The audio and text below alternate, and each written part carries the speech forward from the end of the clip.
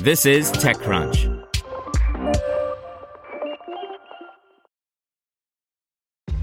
This episode is brought to you by ShipStation. You know, some things take a lot of work, like sending little robots to far-off distant planets. And just as that's challenging, so too is running a successful e-commerce business, especially when there's so much to do. So I want to introduce you all to ShipStation.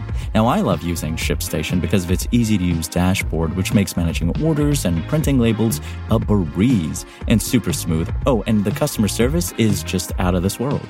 It's exactly what you need to help grow your business. Sign up for your free 60-day trial at shipstation.com/technews. That's shipstation.com/technews. This podcast is supported by Tools and Weapons, the podcast hosted by Microsoft Vice Chair and President Brad Smith. Each episode features insight you won't find anywhere else from the center of the conversation surrounding emerging technologies like AI. Right now in the podcast, you can hear a special episode where Brad Smith lays out Microsoft's vision for a vibrant marketplace driving the new AI economy.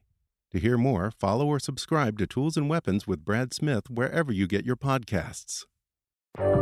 This is TechCrunch. Here's your Daily Crunch. Donald Trump's media group released its Truth Social iOS app Monday in the U.S., but a scan of the app's API using publicly available tools revealed that it already closed itself to registrations. And on the Apple side of things, Truth Social sits at the #1 spot for free downloads in the App Store, but most users can't get into the app.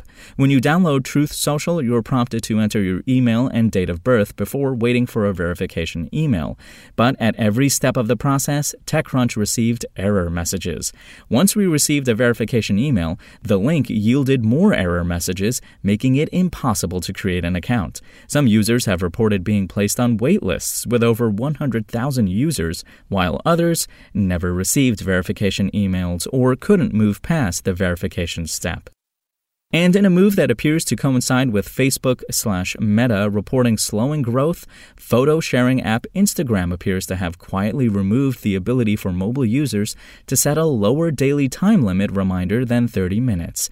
This daily time limit setting pops up a notification to the user once their app activity hits their preferred limit, reminding them to be conscious of how much time they are spending on the app, and maybe making it easier for them to choose to quit out of the app voluntarily.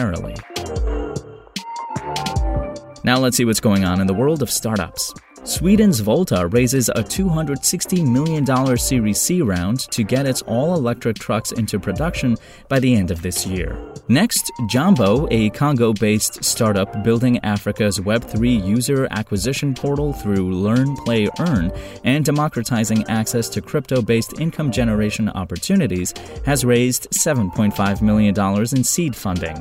And Philippines-based fintech Paymongo, which enables merchants to accept digital payments, announced today it has raised $31 million in Series B funding with an eye on regional expansion. That's all for today. For more from TechCrunch, go to TechCrunch.com.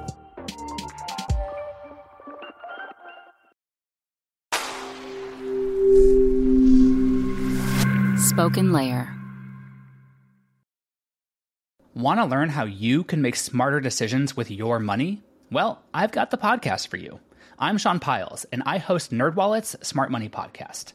Our show features our team of nerds, personal finance experts in credit cards, banking, investing, and more. And they'll help you make the most of your money while cutting through the clutter and misinformation in today's world of personal finance. You'll get clarity on strategies to help you build your wealth, invest wisely, shop for financial products, and plan for major life events. Listen to NerdWallet's Smart Money Podcast wherever you get your podcasts.